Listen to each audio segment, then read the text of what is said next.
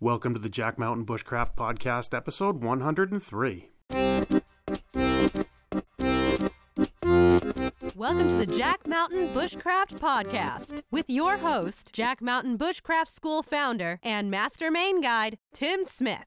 I'm your host, Tim Smith. I'm a registered Master Main Guide and have been a full-time outdoor instructor and guide since founding the Jack Mountain Bushcraft School in 1999. We help people become more skilled, more knowledgeable, more experienced, and more confident in the natural world through our bushcraft and guide training semester programs and multi-week canoe and snowshoe expeditions. You can check out the show notes to all of our podcasts at blog.jackmtn.com. If you're interested in learning more about our college-accredited and GI Bill-approved programs, visit the Jack Mountain Bushcraft School on the web at jackmtn.com. And check out our online network and digital learning academy at bushcraftschool.com. Hello and welcome back to the Jack Mountain Bushcraft Podcast. We're going to take a little break from the audiobook this week, and Christopher and I, sitting in the communications level of the Northern Maine semi-subterranean headquarters and evil lair. I hear it backs right up to the North Maine woods. Right out the back door, buddy. You could go if you wanted. I could do it right now. You could do it. You could leave but I'm right not now. going to. Oh, he's walking away. But He's I gone. could. He's gone. So we just wrapped up week 4 of the spring 2021 wilderness guide training semester. Been pretty busy. We've been out on the water quite a bit, and both you and I have been shooting a ton of video. Yeah, it's something I am trying to get better at, so I figured every trip we went on I would kind of document it and make a little video at the end, and they're starting to get a lot easier. Yeah, it's almost like the more you do something, the better you get at it. I don't buy it. I don't buy it. So if you just listen to this podcast, you listen to it on some app, and you're curious what we do in the field, you can click through to the Jack Mountain Media website and see some of the videos there. And they're on the services as well, like Vimeo, YouTube, and all that. Yeah. So our big news here is the neighborhood here by the headquarters. Somebody new moved in, and they don't shut up. They're 24/7. These new arrivals are just making all sorts of noise, and I want them to shut up, and they never will. And I'm talking about a family of ravens that has a nest, 30 yards from the door. Yeah, if that. And they're, right up in the top of a big white pine, and the kids are vocal now. Yeah, they have found their voices and are getting louder and louder every day. They just don't stop all day. The other day I took I make a point every time I come up here to shoot a couple pictures of them, and the other day I was up here and it was cold and rainy, and the mama was no matter that it didn't matter that it was cold and rainy. She was sitting in the rain, just having a moment of peace to herself to try to get away from them. Like the rain was keeping the babies quiet, and she's sitting on this dead branch, just kind of preening and just taking a little her time, which was pretty funny to watch. Yeah, and ravens keep coming up. Did you hear that podcast, The Wild, this week? Yeah, I did. About ravens? Yeah, the bird brain one. Yeah, kind of fascinating. So they just keep coming up.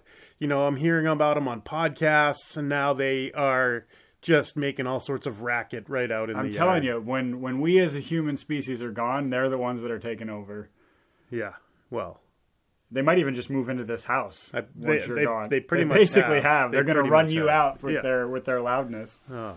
So anyway, I got that to deal with. It's pretty awesome. It is pretty awesome. It's awesome to watch them get. They're getting every day. They're bigger and louder. And other bird-related news: you were attacked by a hawk. Well, there's a. I'm guessing a goshawk nest somewhere down by my camp, and they're a bird that I've never. They're pretty. I guess secretive would be the word. They tend to hang out in the underbrush, and they don't really soar like other hawks do. So it's not a common thing to see up here. So one of them, I woke up the other day and it was right outside my tent platform, and I ran back into my tent and grabbed my camera. And then as I came back out of the tent flap, she took off into the woods, and I kind of went chasing her. And I guess she had stopped flying at some point. So I overshot her, and then I just heard a flutter of wings behind me, and I put my hands up in front of my head as quick as I could, because when they're nesting, they're notoriously territorial, and she clipped the side of my head and ripped up my ear pretty good. Yeah, So he's got a big bloody ear.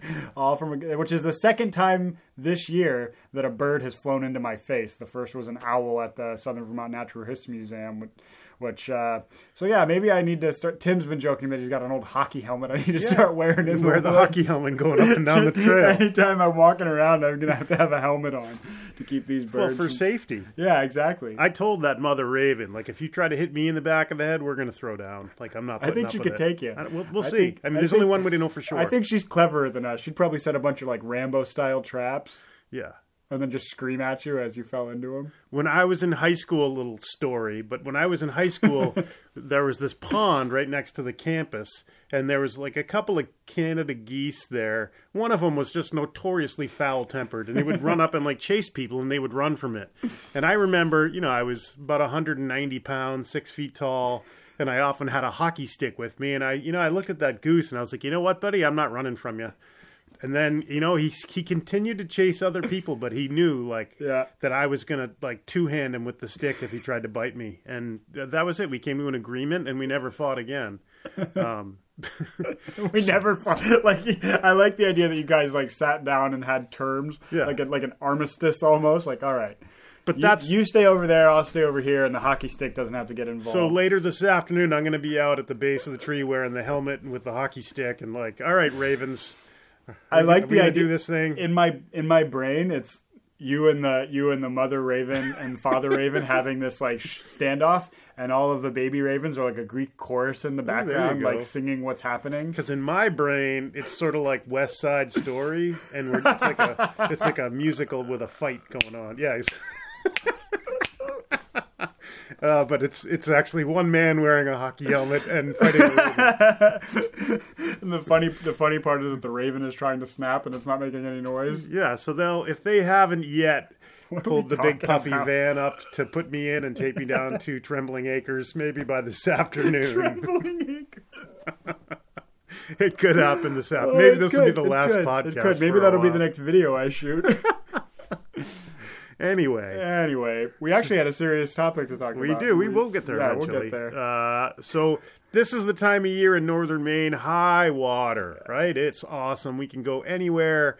We've been out Blackwater River. We've been out on Squapan Lake. We both shot a video, but we were out there the other day at Squapan, and we pull up, and the big brook trout stock truck is there, and there's 2 float planes flying in and out, so they load them up with fish, and then they dump them in these remote ponds. So I was like... something out of a cartoon. I know. I was asking so many questions, and it was pretty cool. It's like a big... It looks almost like an exterior fuel tank mounted on the float, and then they said they can just dump them. They don't even have to land. They said as long as they're under 100 feet. Yeah, so they're these big... They look, like Tim said, they look like fuel tanks, but they've got a big sort of oval hole cut in the top.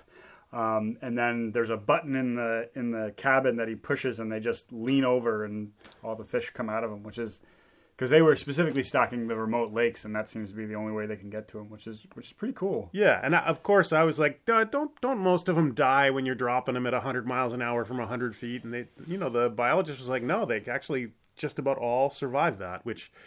I've always thought that was a bit dubious, but the guy looked me right in the eye, and yeah, he said that the littler they are, the better they do. Which I remember in college reading about an ant could survive a fall off an Empire State Building. So if you put those physics together, it kind of makes sense. The smaller ones just they don't hit it with as much force. Yeah, but it's kind of cool. It was neat being out there. Yeah. I love being out on remote waterways with float planes flying around. It's just kind of cool. There were 3 float planes on a rotation. They were just coming in and out for the first half of the time we were there. Yeah, go out, dump, come back, reload. And, it's a long way into some of these remote ponds. Maybe it takes you 2 hours to drive, but they're there in 6 minutes flying because, number one, they're not on horrible pothole-ridden woods roads. And number 2, they're going direct. Yeah. So Tim, of course, tried to convince them that they should let him just throw a line into the big truck. Well, I wanted a staged photo. Yeah. I wanted a photo of me sitting on the truck with my fishing rod with the hook down in the the tank where all the trout are. And at the same time, the game warden coming out of the woods with handcuffs. Yeah, they didn't go for it. They didn't They didn't go for it. They also weren't that impressed when I asked the game warden what the daily bag limit on loons was. He didn't think that was at that that point, funny. He just handcuffed you. I had to explain your your sense of humor to him. Yeah. How many loons can we keep in kill today? Please don't do that, sir. Please don't do that. Anyway, so just fun times all around. Had a couple of friends come up from Portland, Maine this weekend, and they were out canoeing on the big Machias River. Had a great trip. We just they just hopped in the car and headed south, but dropped them off up there and just high water all around, beautiful. But it still hasn't really warmed up. No, it's still chilly kind out of still. raw. Even right now, there's blue sky and sun shining, but I was just outside, and the wind it just rips the heat right off you. Yeah, it's like 45 today, windy, cold, 30, high 20s at night. So it's still we're still waiting for that one nice warm day, and then the bugs will come out, and then we'll put on 8 more layers. Yeah, and which is funny because we're talking about how cold it is, but as soon as it gets warmer, we're going to put on more layers. Yeah, and say, oh, I wish it was cold again. Yeah. When will it snow? There's always like a point in the semesters for me where I kind of get to I can, for like the first few weeks, I can be like, oh, it's cold, at least the bugs aren't out. And then around this time, I'm like, I start to lose that mental battle where I'm ready for it to be warm, even though the bugs are going to come out. Yeah. It's just hard on you to, even we were talking yesterday driving in that I've just been eating constantly, and it's a thing that comes along with living outside is that you're just burning calories all the time to stay warm. Yeah, in the cold, your metabolism's going like 8,000 miles an hour.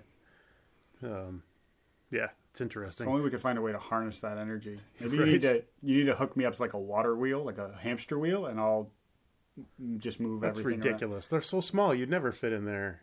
around. A giant hamster wheel. Oh, okay. Yeah. Yeah. That would- fixes it? Yeah, That fixes the logic for you. Done. Great. Done. But yeah, it's starting to, we're right on the cusp of it starting to warm up, I think.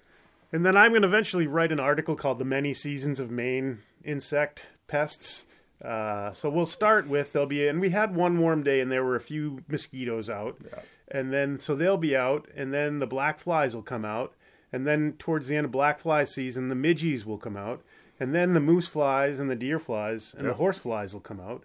And then for that period of like mid-June, they're all out. It's a big insect party. And that's when it's no-see-ums are sort of like the wild card. Yeah, They're just they'll come out when the weather's whenever. like low-pressure systems and still air. Ugh. But yeah, so that's what we have to look forward to, and it's always fun. Yeah. But you learn how to deal with it. I mean, we complain about the bugs a lot, but you learn how to deal with it. And, smudge pot season, you take an old metal coffee can, punch some holes in it, and have little smoky fires with you everywhere you go, and long pants, long sleeves, and a big wide-brimmed hat. Yep. And you deal with it. So we have that to look forward to. But at the same time, when the bugs are out like that, like crazy, the fishing gets really good, really hot in that. The fishing for the species that we have, the game fish, the biggest game fish in northern Maine is definitely brook trout, and they are very temperature driven. So as the water warms up, they're super active, and then when you get to the sort of low water level, warm temperatures of summer, they leave the big waterways and go to spring holes and little ponds and kind of hang out there. Which are harder to access in the summer. But we're right on the cusp of great, getting into the best fishing of the year, so we're excited about that. Yeah. And this week we're going to go out on the big Machias River, probably the St. Croix stream, and then we'll be all prepped for our longer, late in the semester trips. Yeah. So we're super excited about that. What else? Other news. Still have plenty of space in most of our summer programs. So if you're interested in getting out this summer, hopefully COVID will be in the rear view mirror soon for those of us in the good old US of A. I'm certainly looking forward to that. What a weird year and a half. It's been strange. And looking forward to just it being over, as I'm sure everybody listening to this is. Yeah, and we're still also accepting applications for the year-long program down in Vermont. So if you're looking for something like that, take a look at go and check out the School of the Forest website and see if that's something that'll work for you. Okay, so getting into our main topic for the day is I was going to say hats, but I'll say that the four... Hockey helmets? Yeah. The 4 big jobs of like an instructor at Jack Mountain. What do you do when you're up here? So there's kind of 4 aspects of the job that I wanted to touch on today because it gets different depending on what point in the course you're at. So without further ado, the 4 big picture jobs is that you are a teacher, a guide, a mentor, and a coach at different parts during the semester. So we talk a lot about miles on the course. It's all about the miles. It's all about the reps. So for canoeing, it's all about getting in the miles, meaning you're probably not going to really learn how to pull a canoe in less than about 60, 70 miles. I think I usually say 80. But you're probably not going to really learn to paddle a canoe in less than 100 miles. So, the beauty of that is that you go out for one of our week-long trips and you get pretty close to those numbers. So it takes about a week when you're doing it all day, every day, for things to really click. But using that analogy, for mile, maybe if we're going to say it's 100 miles, maybe mile 1 to 5, you're a teacher. So you're showing people, here's how you do A, B, or C. Here's how you hold the canoe paddle. Here's how you correctly make a knifing J stroke or a pitch stroke as you're paddling the canoe. Here's how you do this. The second part, maybe the second fifth, maybe miles 6 to 20, people have already had the instructions, so they're acting more as a guide. So you're showing them, hey, here's the campsite for the night. Here are the systems, systems and routines and things like that. And here's how we're going to do it. Here's how we're going to make this trip work and function together as a group. Yeah. So the teacher thing, you're kind of demonstrating all this stuff. And then kind of in my mind as the guide, you're taking them to places that you kind of already know are good spots for them to start practicing that stuff in a real world setting. Yeah. So they've seen how to do stuff, and then they need a couple of miles before you can start really fine tuning what they've seen. They have to get the muscle memory down, and you as the guide have to take them to places where that can happen effectively and safely. So on a short course, like maybe a week-long course, that's pretty much it. That's your job. That you're teaching people and you're guiding them and kind of creating a safe space for them to get enough reps in or miles to learn whatever it is that you're trying to learn. So on our long courses, on our semester courses, we add the 2 other things. So teacher, guide, mentor. And to me, mentor speaks to a longer-term relationship where the teacher is invested in the student is invested in the teacher, and to help guide them to become more skilled, more experienced. But I think the important point is that you care. You care and you have that relationship where it's not, we talked in a previous podcast about the difference between information and education, that information, here's how you do this, here's how you do that, and it stops there. And the beauty of a long course, long-term thing is just the relationship that develops. You become friends, you are looking out for their best interests and that sort of a thing. And that would be the mentoring, and that would maybe be mile 21 to 100. Yeah, to me, that's where, we're coming up on halfway through this semester, and we had a conversation with the students here the other day about having sort of a midpoint check-in. And that's kind of where the mentoring thing comes in, is you kind of assess where people are and what they've done, and you kind of help them find what the plan is going forward. Like you're assessing them as an instructor, and kind of giving them a game plan going forward, which is a hard thing to do on your own. So having somebody that kind of knows where we're going with this, knows where we're headed with the curriculum and trips and stuff, and can kind of help that person sort through what their day-to-day should look like, is a super valuable thing on a long-term course like this. It keeps students from getting burnt out. It helps them understand where they're at and where they need to go. And that's not something that you really can get on shorter courses, because by the time you get to the stage where they need to know what the next step is, they go home. Yeah. And then lastly is the coach aspect. So let's imagine that it's, mile 50 of a remote canoe trip. They've had all the instruction. They've been diligently practicing their paddle strokes or pole strokes. So as a coach, you're helping the team to perform. You're helping the individual people on the team, the players, if you will, to get better, to become more skilled.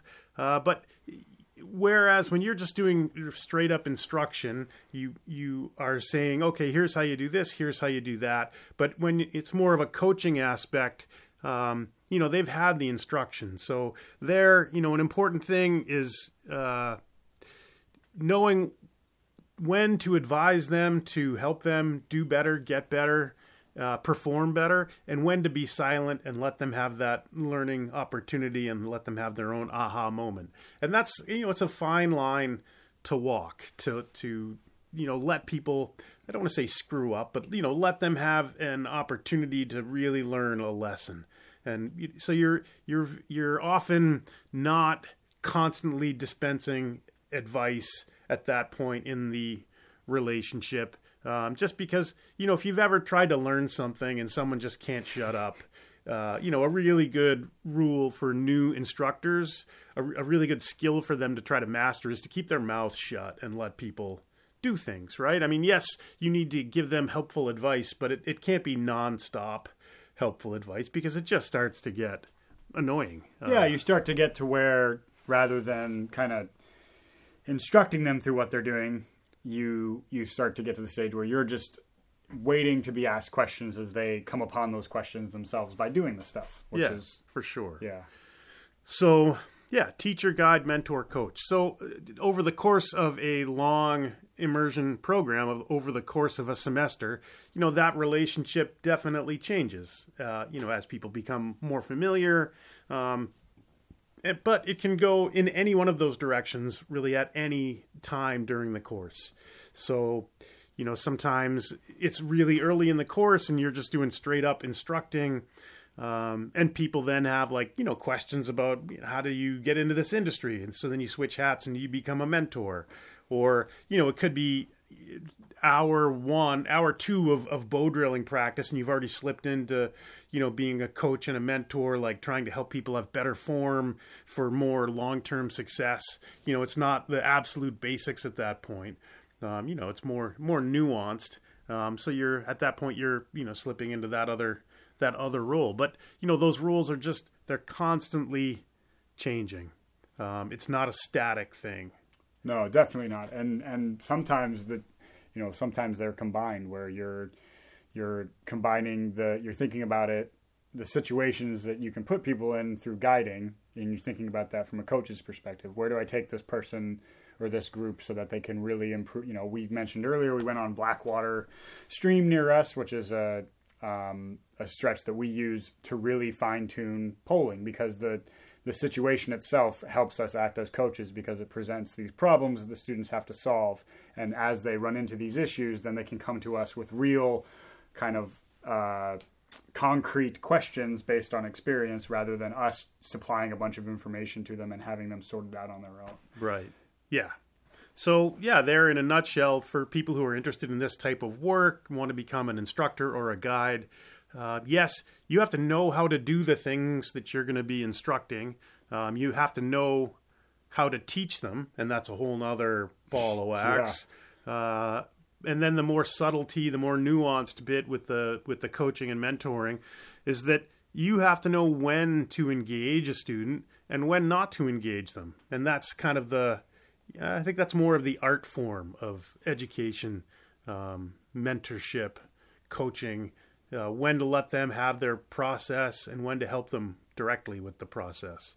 So those things take a while to learn, and it takes even longer. Maybe it's a lifetime to get super skilled at it. Yeah, and it's a constantly shifting thing. Every student that you encounter will have a different kind of, I don't want to think about it as a breaking point, but every student will have a different stage of maybe it's frustration or understanding where you step in versus somebody else who's totally self-sufficient. They see it once, they can do it, and then you just wait for them to come to you with questions. And it's a challenge it's a fun challenge, but it is a challenge to kind of cater to all the different people that you have in your course at once. So you're always kind of playing the hand that you're dealt, so to speak.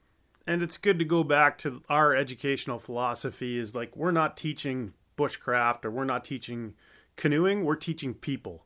What we're teaching them is canoeing, but you're meeting everybody where they need to be met. Mm-hmm. It's not just like a YouTube instructional video where you're dispensing information. Again, that's information, whereas education is much more about the relationship between the student and the teacher. Yeah, I kind of, my brain just kind of thought about this as the fish thing we were talking about earlier with where they're flying out and they're dropping, a very broad strokes educational process would be flying out with a tank full of fish and dropping them all in, and, some make it, some don't. But whereas when you're having a long-term course like this, where you have to kind of cater to each individual, you're kind of, you're carrying each of those fish by hand into the water and putting it in a place where it's going to do well. And fish are slippery. Fish are slippery. They're hard to hold on to, just like students.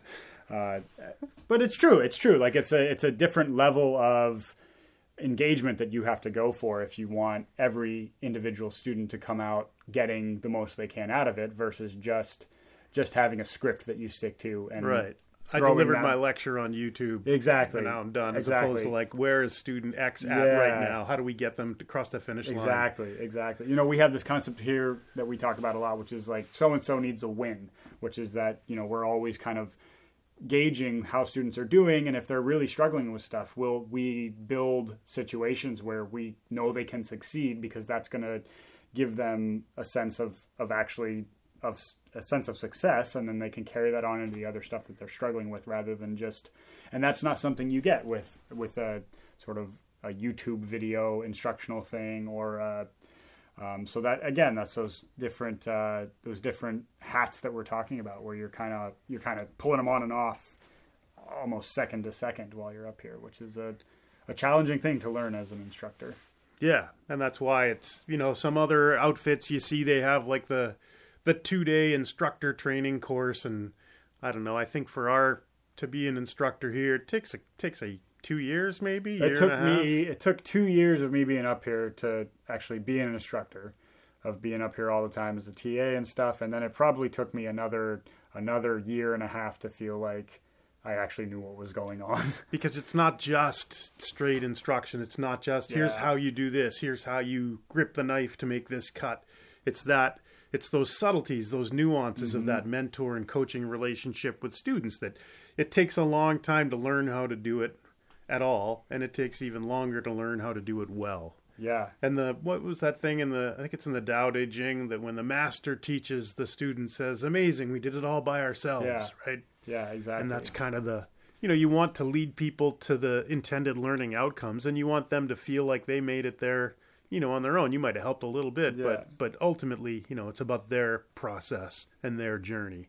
Absolutely. And that's kind of So we went from talking about fighting ravens wearing hockey helmets to like Chinese philosophy, and we kind of covered a lot of bases today. We're ready. I think those 11 cups of espresso I had this morning. I don't know what we're ready for, but we are ready for anything. Anything. We are just ready for about anything. All right, I'll get the hockey helmet. Let's go. I'm going to take a nap.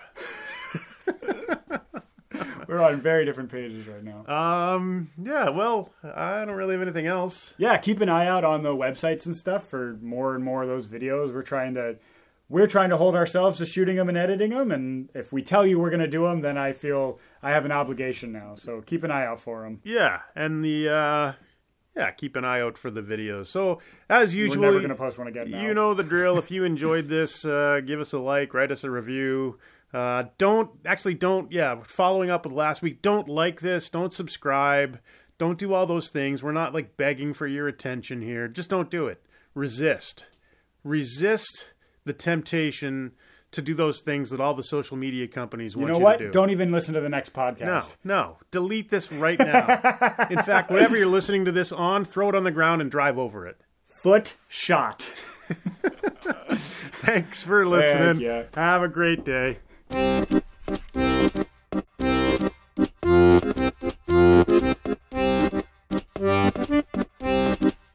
You have been listening to the Jack Mountain Bushcraft Podcast. For more information on our professional wilderness guide training programs that are college accredited and GI Bill approved, visit us on the web at jackmtn.com.